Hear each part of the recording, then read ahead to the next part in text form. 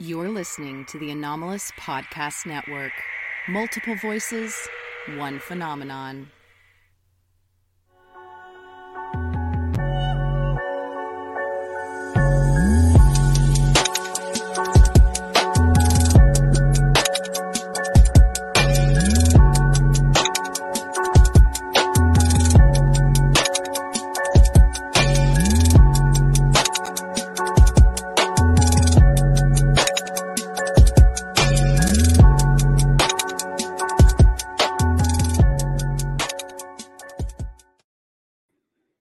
Hello, everybody. Welcome back to the Disclosure Team channel. Thank you to everybody watching this live now. I see quite a few of you in the live chat. I really appreciate you being here. And to those watching this after the fact, thank you so much. And finally, hello to those listening to this on the Anomalous Podcast Network. For anybody that's new to the channel, you can also follow me on Instagram and Twitter. The links are below in the description. But let's not waste any more time. We are here to speak to a gentleman who has done a lot for this subject, and I am just honored to be able to sit down and speak with him. So without further ado, please let me welcome Mr. B.Alexander. Hello, John. How's it going? Pretty good. You? I'm really good. Thank you so much for agreeing to talk to me. It really means a lot. So thank you. All right. So, John, I just wanted to start off. I've been watching a few interviews you've done in the past recently, and I keep coming across this statement that you've said a few times, that UFOs are real, but the phenomenon is more complex than we can imagine, and we're not asking the right question. Are you able to expand on that a bit for us, if you don't mind?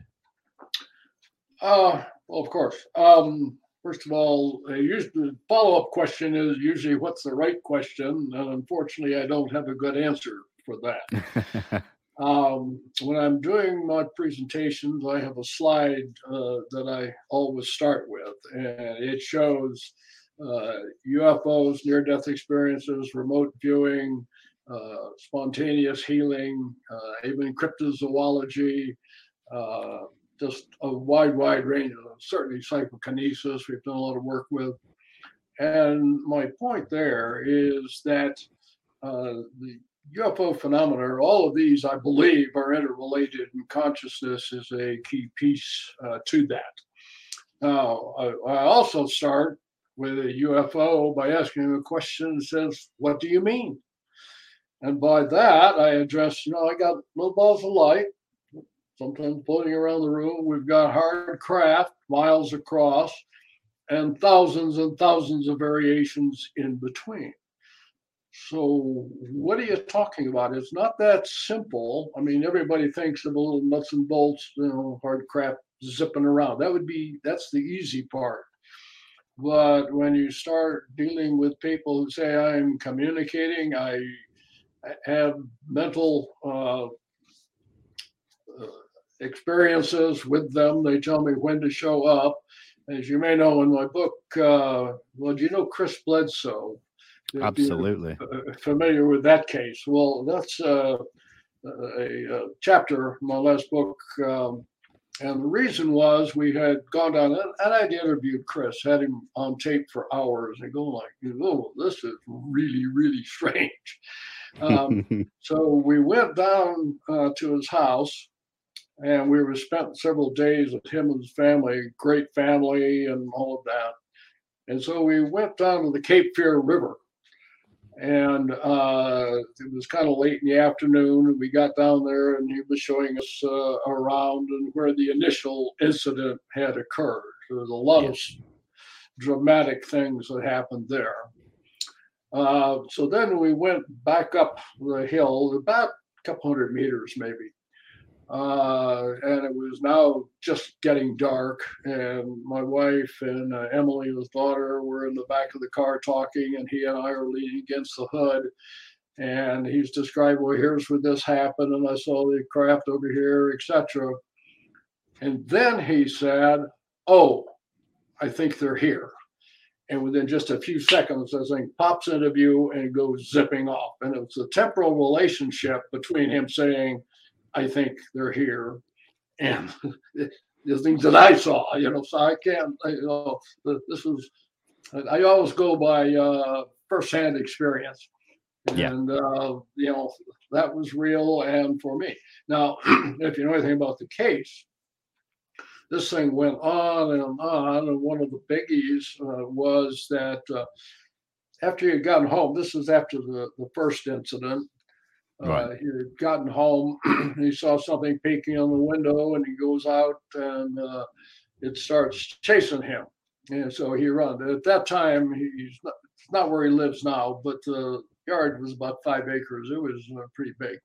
Right. And so he's running down, and entity catches up with him, and Chris says, "Oops, you got me," that. And they said, "You don't understand. We're here to help."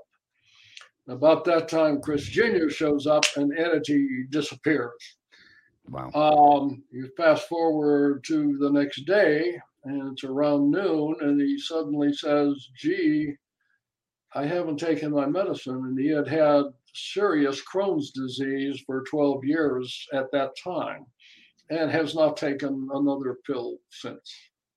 Wow. And of course, there's other healings that take place and whatnot. So, like I say, it was my firsthand experience with that. That was the second time ever that I have personally seen something. I was studied, quite a bit of it, but that's one where I actually saw the damn thing happen right in front of me.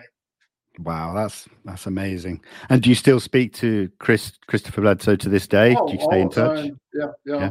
And in fact, he is sending me, at least every week, I get videos that he's taking because he goes outside, and this gets back to what's a UFO, because he's seeing balls, floating around. Yeah.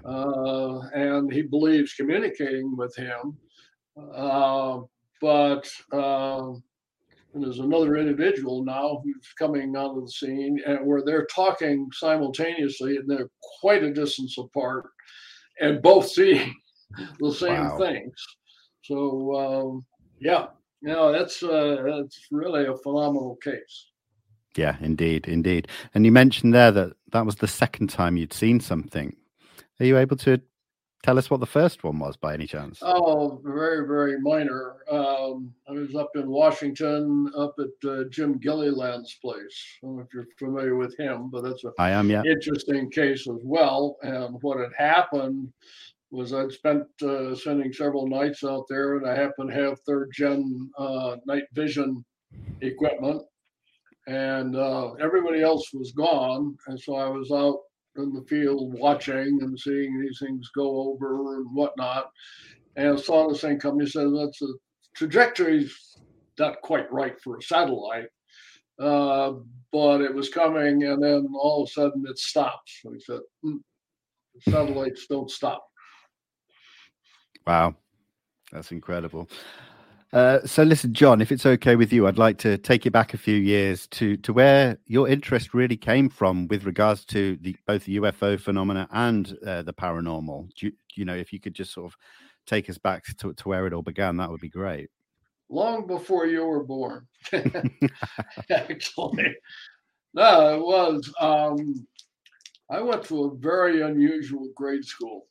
We were part of what has now become the University of Wisconsin at La Crosse, and it was a teachers' college, and they had a bunch of kids there. We were the guinea pigs that the student teachers would learn how to teach. And because of that, we happened to have a phone system or a broadcast system that was inside that broadcast, to the entire school. And my first recollection on that, 1947, is actually giving a talk about UFOs, just as they were beginning, beginning to come into public awareness.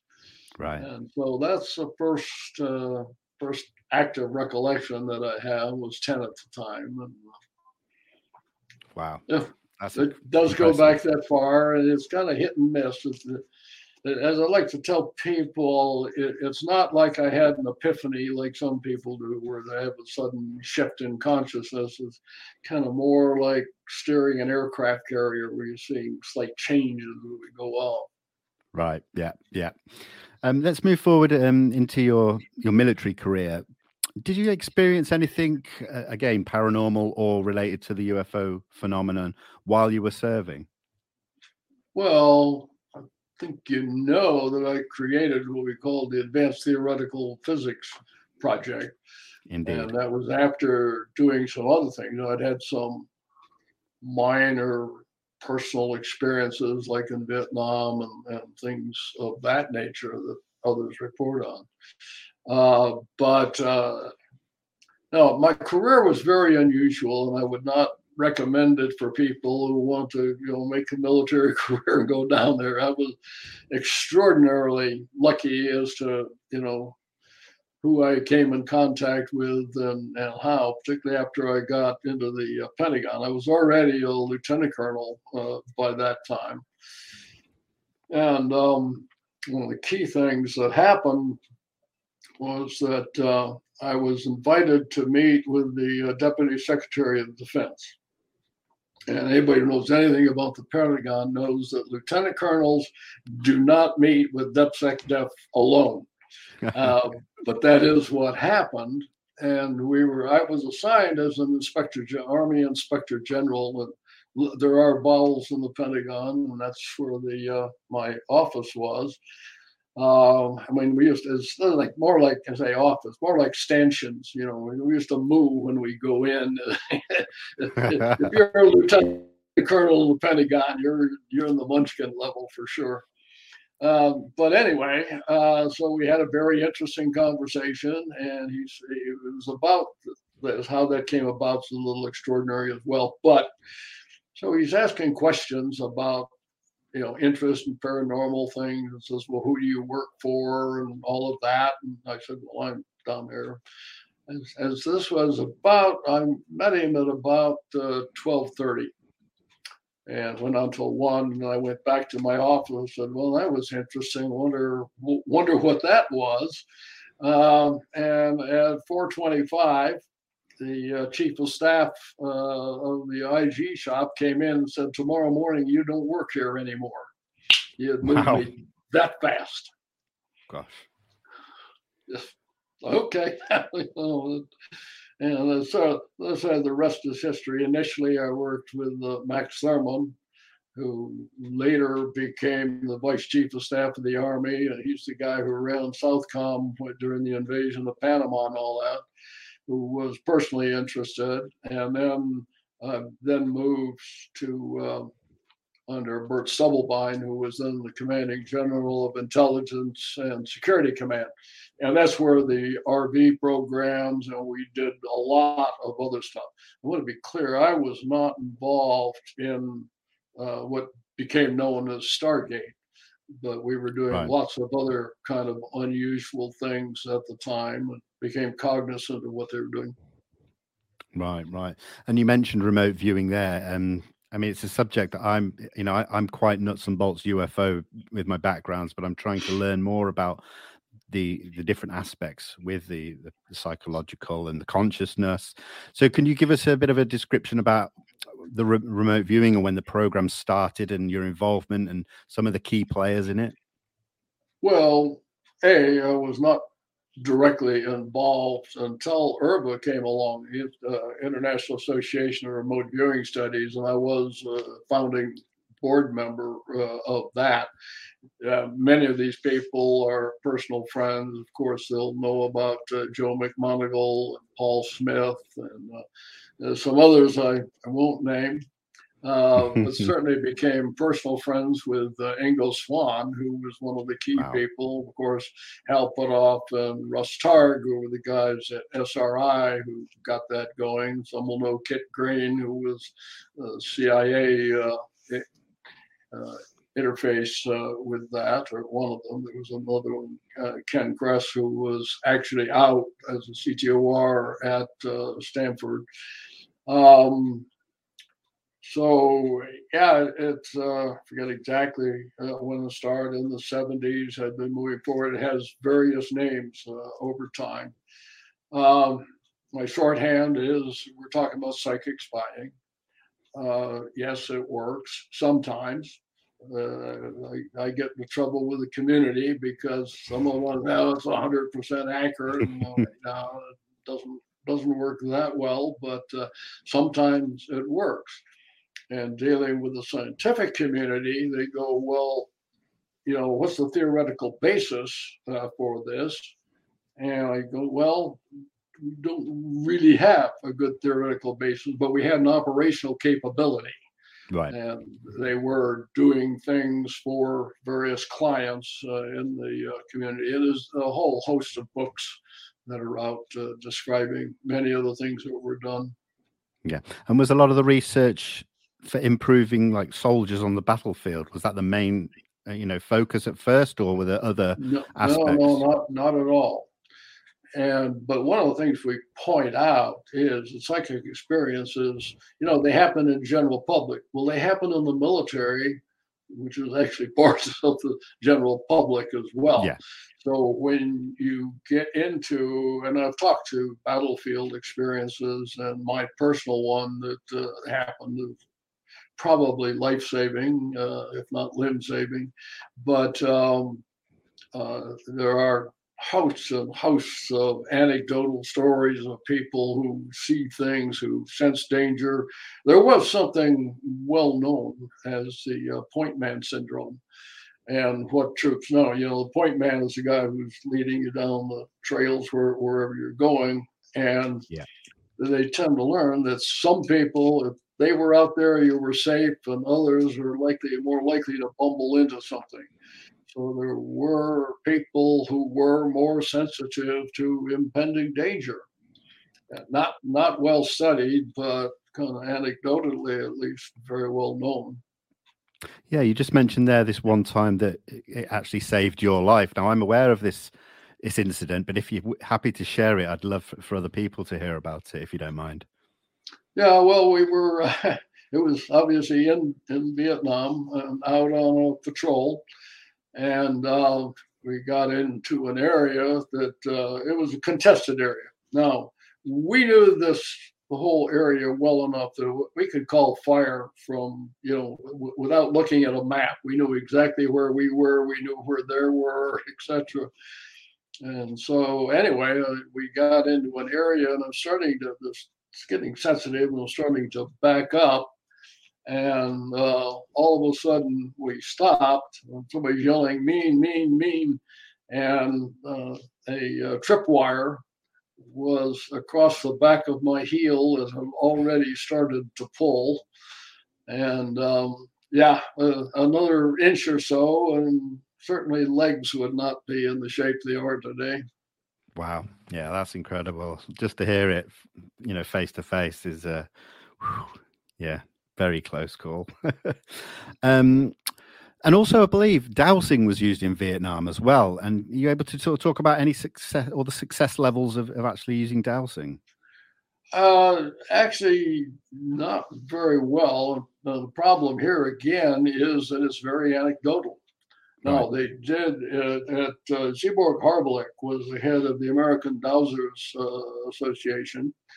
And he happened to live near Fort Belvoir, and they actually set up a course down there and taught people how to do dowsing. Remember, one of the things that we were always looking for is these underground either tunnels, bunkers, or caches where various sorts of things would be stored. And so they had built at Belvoir a place and taught soldiers how to go in.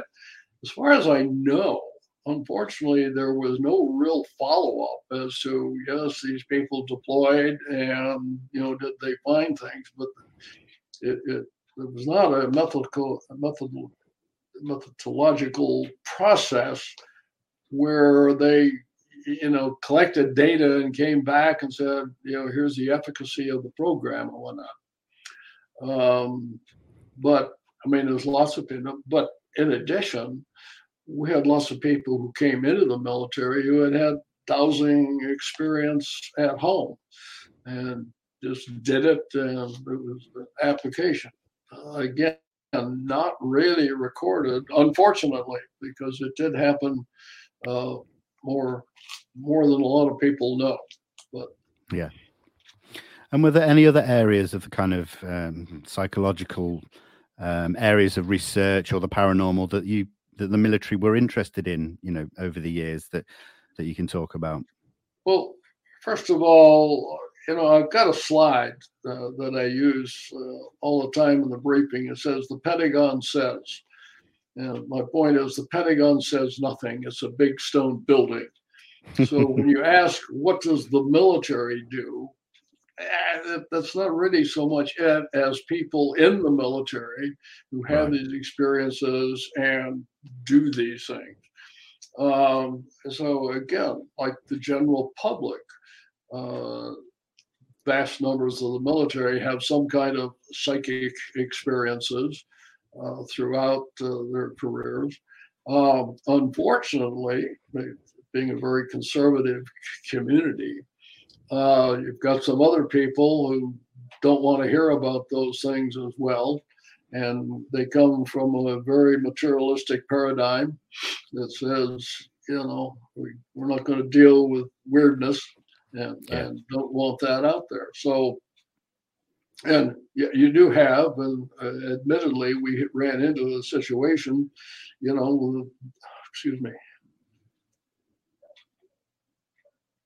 Don't want to start sneezing here. I don't know that, but anyway, the conservative Christian group that says you can do that, but it's the work of the devil.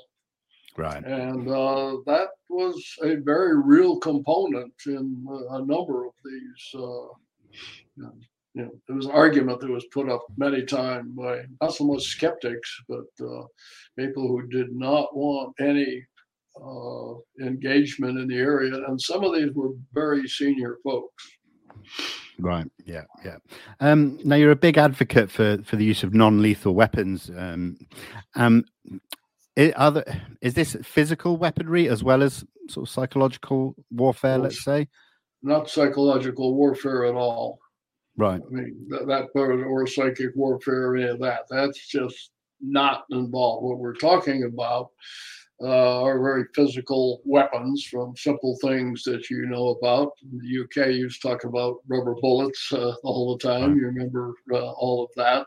But pepper sprays and tasers, all of those things that are popularly known, all the way up to the high end, what we call strategic incapacitation, where we're going after a target set like a nation state and bringing that down. And what you're doing is degrading the infrastructure, but without bombing them into oblivion. I can give you a specific example there. Electricity is something they go after all the time. Now, if you bomb generation capabilities on that, the long lead time in recovery is months to years. And so with many people or situations, what you want to do is to bring it down temporarily, but you want to restore the facilities as quickly as possible after that. So that's the because you weren't looking for a secondary or tertiary casualty. You want to be able to control the situation at least temporarily. Yeah. But most of the emphasis clearly is on the anti-personnel system, what we're going to do in riots and things like that. But it crosses a much broader spectrum. Yeah, absolutely. Just for everybody who's asking questions in the live chat, I will save all the questions. I've got them in a little file here to the side, and I will ask them towards the end of the interview. So thank you. John, now we can't have this conversation without talking about NIDS and Skinwalker Ranch. It's a fascinating subject that still to this day is being researched and looked at, and the phenomenal things that happen there. Are you able to take us back to when you were first introduced, to Robert Bigelow and became a part of NIDS? Well, yeah, that's another serendipitous set of experiences. We first met very, very briefly at a conference that John Mack was having at MIT on the abduction phenomena. Yeah. What I did not know at the time is that literally a couple of weeks before, his son had died. And then we fast forward a year or so, I was having a number of people in, some of whom you would recognize. Hal was there, and some others at my house. And now I'm out of the military, by the way. I'm working at Los Alamos National Laboratory. That's where the non-lethal connection is. Right. But I lived in Santa Fe and drove up the hill every day. And it was Sunday morning, and we had been talking for a couple of days on a variety of projects. And out of the blue, I get a phone call where the people are just gathered. We're getting ready to drive back to Albuquerque for flights. And it was Robert Bigelow. And he says, "Hi, I'm me. I've heard something about you. Do you have any projects that might need funding?" And I said, "Well, funny you should mention it, but standing in my kitchen right now, are these groups of folks." And anyway, this went back and forth. He had later flown over to Santa Fe, and we talked and met with some interest in taking the Santa Fe Institute, which was dealing with chaos theory and things like that. And we thought about buying in and go like Murray Gell-Mann, who was a Nobel physicist, who was kind of a strong character. This is not going to be a good match. So he decided to create NIDS, and I was just retiring from Los Alamos, the second formal retirement. And from that, came over here and set up NIDS, and they say the rest is history. But very interesting history.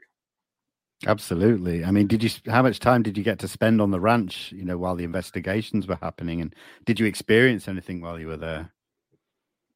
Well, first of all, I was with Bob the day that he actually bought the ranch. Right. He went back to a hotel, and I spent a night up on the North Mesa along there. The main thing I experienced there was a lot of mosquitoes, which came in the evening. I have been there sometimes, but not nearly as much time as like Colin Kelleher or Eric Davis actually spent. George and Annette were the ones who spent far more time on the ranch. I was up several times. The short answer, no. And that includes, I was just back for filming. They're doing, as you know, the Skinwalker Series 3 is coming out, and I assume I will appear in that. I was up for the filming. Oh, absolutely. No, I will say that we did find that there were some people who were more sensitive to this phenomena than others. And there's a brand new book out called Skinwalkers at the Pentagon. That's written by Colin and George Knapp and one other person from GIA, whom I do not know, have never met him. James but they Lukatsky. describe a whole series of very, very unusual events, even probably more dramatic. But what was more significant about that, and Colin and I have discussed this over time, some other incidents we've happened in South America and Africa and places like that. But, the question is, did you bring anything home? Apparently, these guys, many of them did have very significant phenomena follow them home. Yeah, that does seem to be a big key component, the hitchhiker phenomena, which I think does, from what we hear, continue to this day to some degree with what we saw in the series that we see from Brandon Fugel. So do you still speak to Colin Kelleher and people like that and get sort of not since yesterday? I mean, that man, I'd love to have a chat with him. So yeah, maybe in the future. Well, he still works with Bob. They have now formed the Bigelow Institute of Consciousness Studies, which you're probably familiar with the essay contest that just went on. So I was proposing to him the Journal for the Society of Scientific Exploration with like a guest essay on the how the big essay contest came about. I turned them down, but suggested that Cullum might be the best person for it, and so he's exploring that. But he does go back and check with Bob before doing anything like this. Yeah, that was a great competition, and with a worthy winner in Jeffrey Mishlove. I think it was really well received. Jeff's a good friend. Jeff used to live just a couple of miles from where I'm at now. He's now moved over to Albuquerque. Right. But saw him here. He had a phenomenal advantage, though, because he had been working for decades on something called Thinking Aloud, ALLOWED. Yeah. And that the people he had interviewed is just a phenomenal list. And he's now got a whole program up called New Thinking Aloud. And probably, I'm sure the folks in your audience ought to look that up, because there's just a whole host of interviews that he's been able to conduct. And I've done several with him as well, both here and when we were visiting in Albuquerque. Yeah, it is. It's a fascinating conversation. All the different interviews he does. He's had Colin Kelleher on. I watched that one a couple of days ago. I will add the link into the description for everybody after the interview's finished. So yeah, that was fascinating. Thank you, John. Let's move up to more modern times and 2017 and the kind of wave of, the way the UFO community is going. What were your thoughts and views when 2017 and the New York Times article broke? Well, I only had a short link. I was not involved in the OSAP program or any of those. Yeah. And of course, in the meantime, I had put out UFOs, Myths, Conspiracies, and Realities. I guess if we carry it forward, I was not surprised. And I've actually looked this up. And if you take the end of Blue Book, you're familiar with the Blue Book study. Yeah. And you move forward where the government was not involved. Now, there's over 600 individuals who have become flag officers, generals or admirals since that time. Assuming they're like the general public, probably somewhere around 60, some of them, maybe more, have had personal experiences. So my question is not why did this occur, is why haven't there been more? Why isn't there more interest as opposed to less? One of the things that I had done with the program that I ran, I ended up talking to the deputy director of those 3-letter agencies you think you know about. But one of them that was key, and it's an agency that would have to be involved in, if you hear about teams going out and all of that stuff. And what they said was, A, we don't do that. There's no requirement to do it. B, I'll tell you about the ones I saw. So here's the guy, head of an agency, who had personal experience many years before. He said he'd seen things flying around. He says he knew exceeded the capability of anything that we had. And yet that does not translate to we'll do something about it. And I do argue a long time there's a huge difference between individual interest and institutional responsibility. Sure. So just because people are interested does not mean, and you see this extrapolated frequently, that therefore you got this guy does this, so therefore that doesn't follow. Yeah, absolutely. But do you think there are projects or black projects or special access programs where they do know something? They do know that these craft are not from here. Well, that's barely been publicly acknowledged. I mean, most of us, when I put my group together, I had representatives from all of different services, from the intelligence community, from aerospace that was doing it, and they all had to have top secret and SCI level clearances. Everybody knew the folklore. The bottom line was everybody saying, I thought you had that. No, don't you, aren't you doing this? I thought, it would be here. And my bottom line that I still maintain is, but for most of the time, nobody's minding the store. It's far more anecdotal. It doesn't mean that things didn't happen. You've heard of Maelstrom and the huge faded giant and Bob Salas and that. Did they study it? Yes. Did it go in it? And this is one of the key things. I drop back to the remote viewing program. Sure. That was what we call a program of record, meaning it was constituted, it was fully funded. Yes, it was, behind the doors, but, it was there and it was formal, as opposed to the host of things like things we did that were not formalized. And and what I have found across the board is you have people who have these experiences, get interested, they'll go so far. And the thing you can muck about when you understand funding and all of that, there's so much discretionary funds that are available. But as you get higher and higher, you get more scrutiny and more people start fighting over it. My key story there is I had ended up with Jim Abramson, who was then running Star Wars, the SDI program.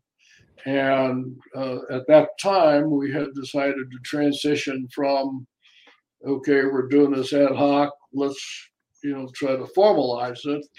And his response was quite telling and appropriate. And I think a warning for some of the things that are coming out now. And that was, hey, I'm kind of, it says I'm an old fighter pilot, and you kind of got my attention here after we didn't initially. We started this with an interview, and I had opened it up and we were going around the room, and all of a sudden, wait, who are you guys really? He did not know the topic before we met, and went back, and then we finally talked about a whole host of things.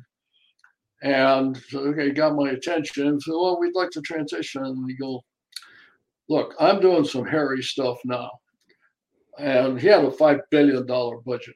Wow. Which was the biggest defense project at that time. And it was, if I get caught doing this, they're going to nail my budget. And he did get cut $1 billion. He says, I just can't touch this. But he said, no, if you can tell me what to look for, because we're going to be monitoring more of space. And one of our concerns, of course, was that you could accidentally trigger something by having, something attributed to Soviet. This was the bad old days. You might trigger something accidentally. You really ought to be able to tell the difference between a UFO event and, potential incursion. But anyway, it turned us down specifically because they would not be seen as stewards of public funds. And I've been attacked by in Scientific American and Bulletin of Atomic Scientists and all that personally, and the same thing should not be because you have beliefs in these areas, therefore you can't be a good manager. Yeah, wow. It happens, yeah.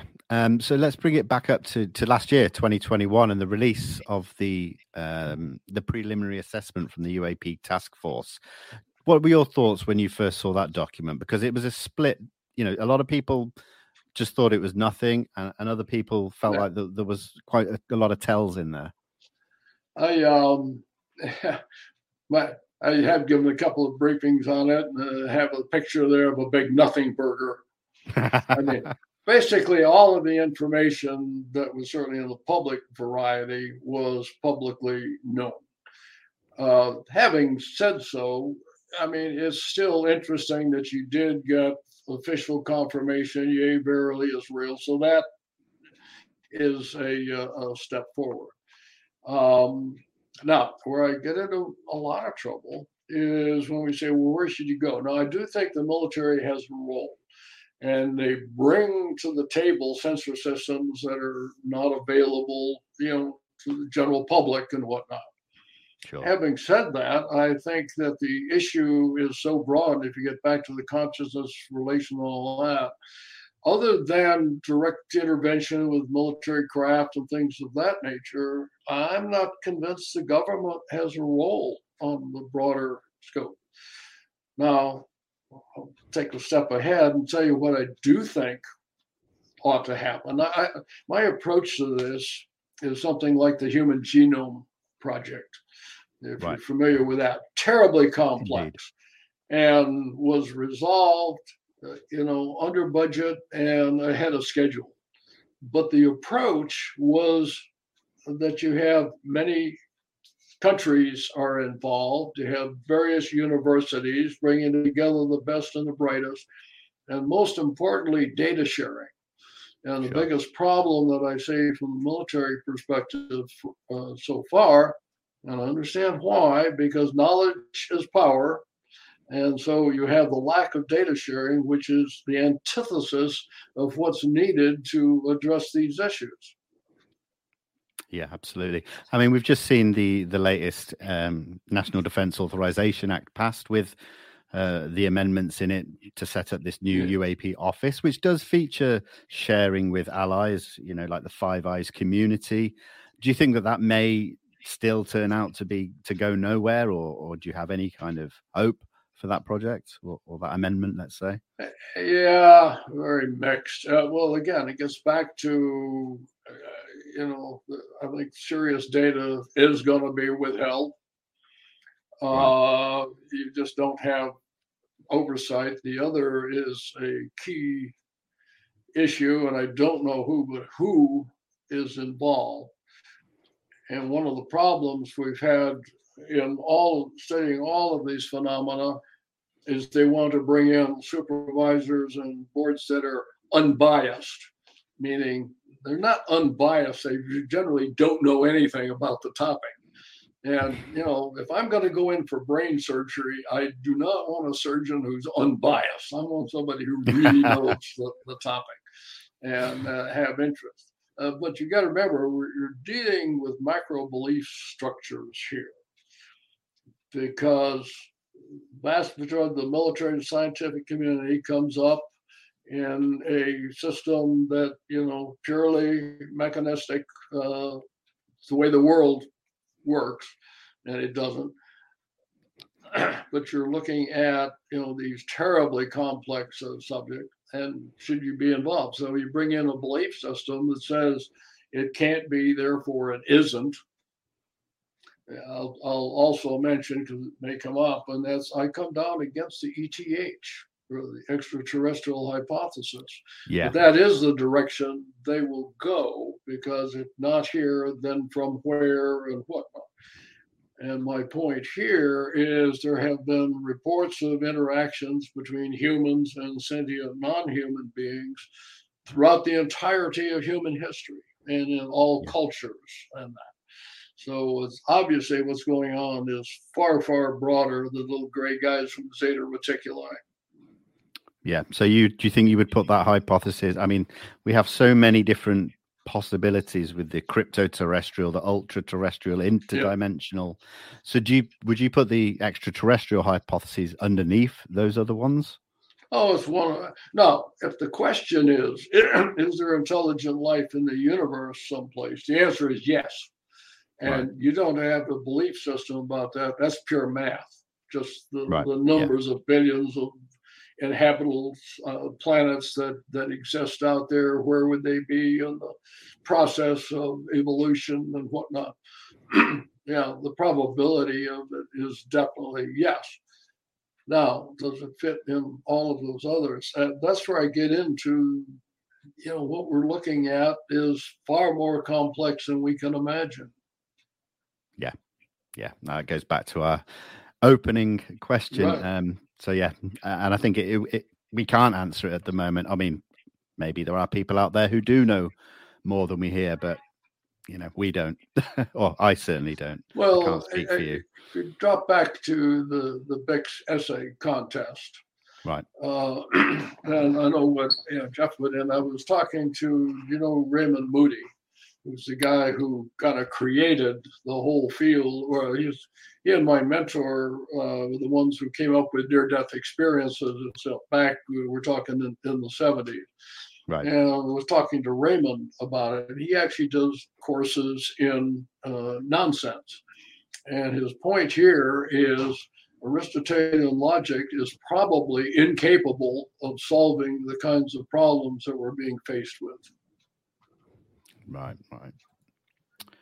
That's absolutely fascinating. That I've got a couple of my questions left, but I'm going to take some time just to jump to some of the questions we've had in the live chat here. So apologies, John, if any of these kind of cover some of what we've talked about, but I'll read them anyway. So Walker Dale, and thank you for the $5, says, I'm just wondering, does John think we will see government confirmation of a non-human intelligence presence here on Earth in the next few years? No. Now, you should note that there was a poll, I guess it was a Gallup poll that was out asking about intelligent life in the universe and what people thought. And one of the things they found was 20% of the global population believed that ET was here. I mean, so here walking among us and all that. So that's part of it. But do I think that there's going to be a formal recognition of anything like that? And again, I don't think it's ET just walking around. You've got too many other possibilities that you've eliminated. But I don't see the government. There's no upside for them doing that. Fair enough. Yeah. And particularly if you again get back to funding. If you get off into those areas, people are going to say, what are you doing with public funds? Sure. Yeah, absolutely. The next question comes from that UFO lady, and thank you for your kind donation. Can John relay his experience and thoughts regarding the lady Bledsoe encounter? Yeah, I'm sorry, Joe. Obviously, I've heard about it. It is something that Chris talks about, of having seen the lady. He talks about now the orbs that are there that he communicates with, and that they are sentient beings communicating it. But beyond what Chris has said, not really. This is not something that I have personally experienced.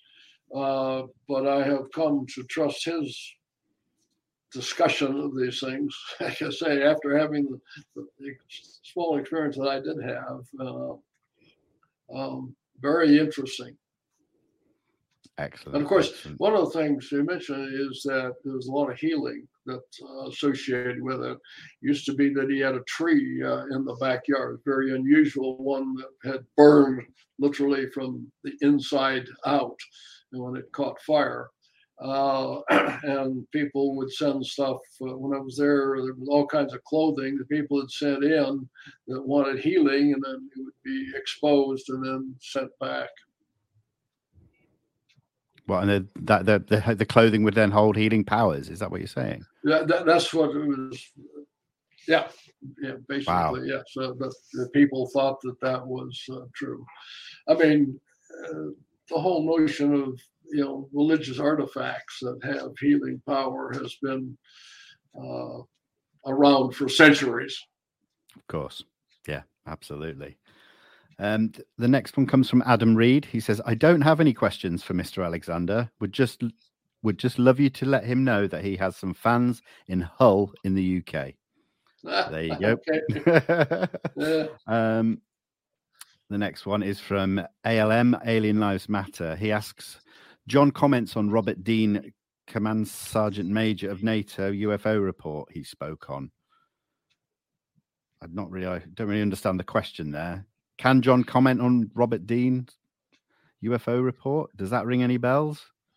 It does, and I try to be kind, but I guess bullshit would be my technical explanation. Hey, say it like it is. Don't hold back. No, that's fair enough. Well, maybe one of the things I should mention, I was in a course at Harvard for senior executives, and we had working groups. And it turns out one of the individual in my working groups went on to be the deputy commander at NATO, where Dean says this information came from. So I happened to be in Mons and stopped in and talked to him about this. I mean, they already knew I was crazy and whatnot. By the way, the reason the deputy commander is always an American has to do with nuclear weapons, because you have people, other ones in NATO, but they do not have command of nuclear systems. So that's why this guy was always there. But asked him about this specifically. If it's there, it certainly did not rise up to the senior leadership. Right. Okay. Excellent. The next one comes from Jay Allen. He says, we know from the Skinwalkers at the Pentagon book that Joe McMoneagle did remote view the Skinwalker property officially, but we don't have access to that data. Any comments? Well, those are all, what do you mean officially? I guess it's part of a program or yeah, under... it may be. No, there's a lot of information. Most of it, remember, is privately held. And that's been one of the problems with dealing with some of these areas where you have the government. You move it to a contractor who is not subject to FOIA, or the Freedom of Information Act. And one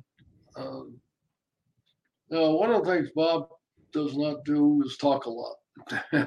That would have been in his domain. Absolutely. In the NIDS, would that have been the NIDS days with McMoneagle? No, this is after. Although, or would it be ORSAP with the BAS actually, I believe it's both. It's both, because I was in touch with Joe, and I think we did have him do stuff before that. One of the great remote viewers out there. Right. Yeah. Shardle, thank you so much for your donation. He says Roswell 1947, Hopkinsville 55, and Kecksburg 65. All cases with claims of military retrieval of crashed UFOs stored in Wright-Patterson Air Force Base. Are you aware of such claims? Certainly aware of the claims. A, Roswell happened. B, in my opinion, it's not ET. It was us. And certainly was recovered and heavy-handed. I mentioned I was at Los Alamos, and part of it was I was there in the Hazel O'Leary's Truth and Reconciliation, where they were talking about this. And all of the interviews, I had seen several of them, started with, it was a different time. And certainly at the end of the World War II, it was a different time. Our notion of what was going on, I'm young enough or old enough to remember duck and cover and things like that. When we thought the Soviets were going to send nuclear weapons over some in planes they didn't have, or missiles that didn't exist at that time, and everybody was worried about it. So the ability of the government to be very heavy-handed at that time was very real. And I think that was true. I have seen the stuff on Kecksburg. I'm not as convinced on that. But I will say, when you get to Roswell, no matter what you do or how you slice that, the data never all fit into a simple answer. Yeah. No, I understand. Finally, this last question comes from my good friend Lara, who, funny enough, her husband actually works at Los Alamos.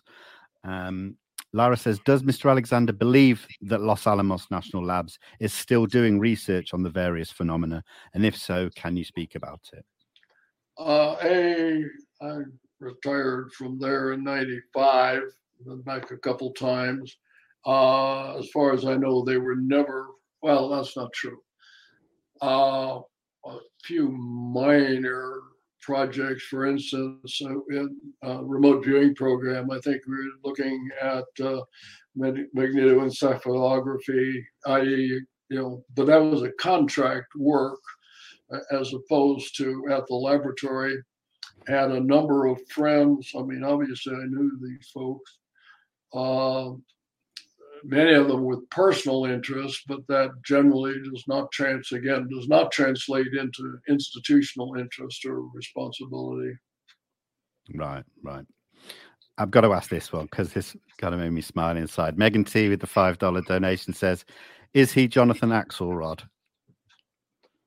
Is what? Are you Jonathan Axelrod? You know, the mysterious. No, I don't know who it is. I do know a bit about him, but definitely is not me. Okay, thank you. There you go, Megan. And finally, John, I've got one last question for you. And I ask this to a lot of my guests: is do you have a favorite UFO case? Whether it be something that you think is genuinely an anomalous case or just a story that is so out there that it just sticks in your mind? Well, obviously, my personal favorite is Bledsoe.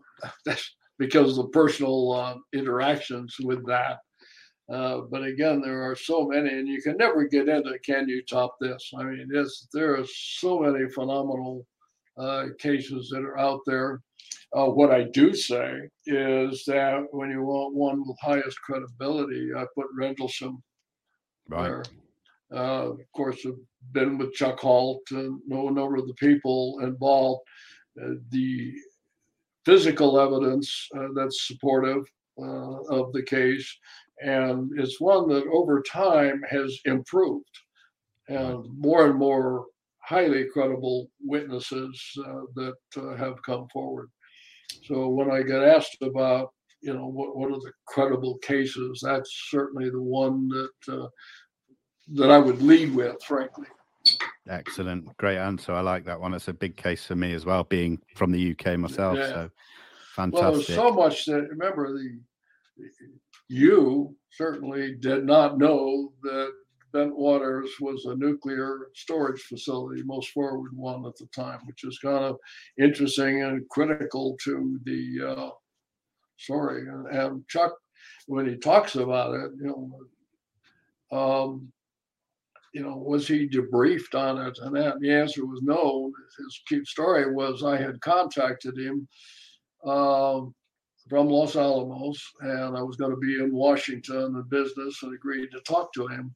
And what he later said is, gee, I thought this was somebody coming to finally debrief him on the case. I was there just to learn more information. No, that's brilliant. But yeah, I hope we. And as you say, it does keep evolving over the years, and that's so fascinating. Absolutely.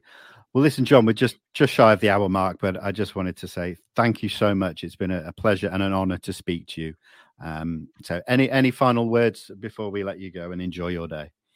No, I appreciate it. Thank you ever so much. You take care, and thank you again. All right. Bye. Well, guys, thank you to everybody that's here in the live chat for the questions, the donations. I really appreciate it. And thank you so much to John Alexander as well. I will be back on Thursday with Dr. David Clark to discuss Project Condign, DI-55 and UFOs in the UK. So go follow me on my social medias. Look out for all of the information. Thank you again, guys, and I'll see you later. Bye-bye. You're listening to the Anomalous Podcast Network. Multiple voices, one phenomenon.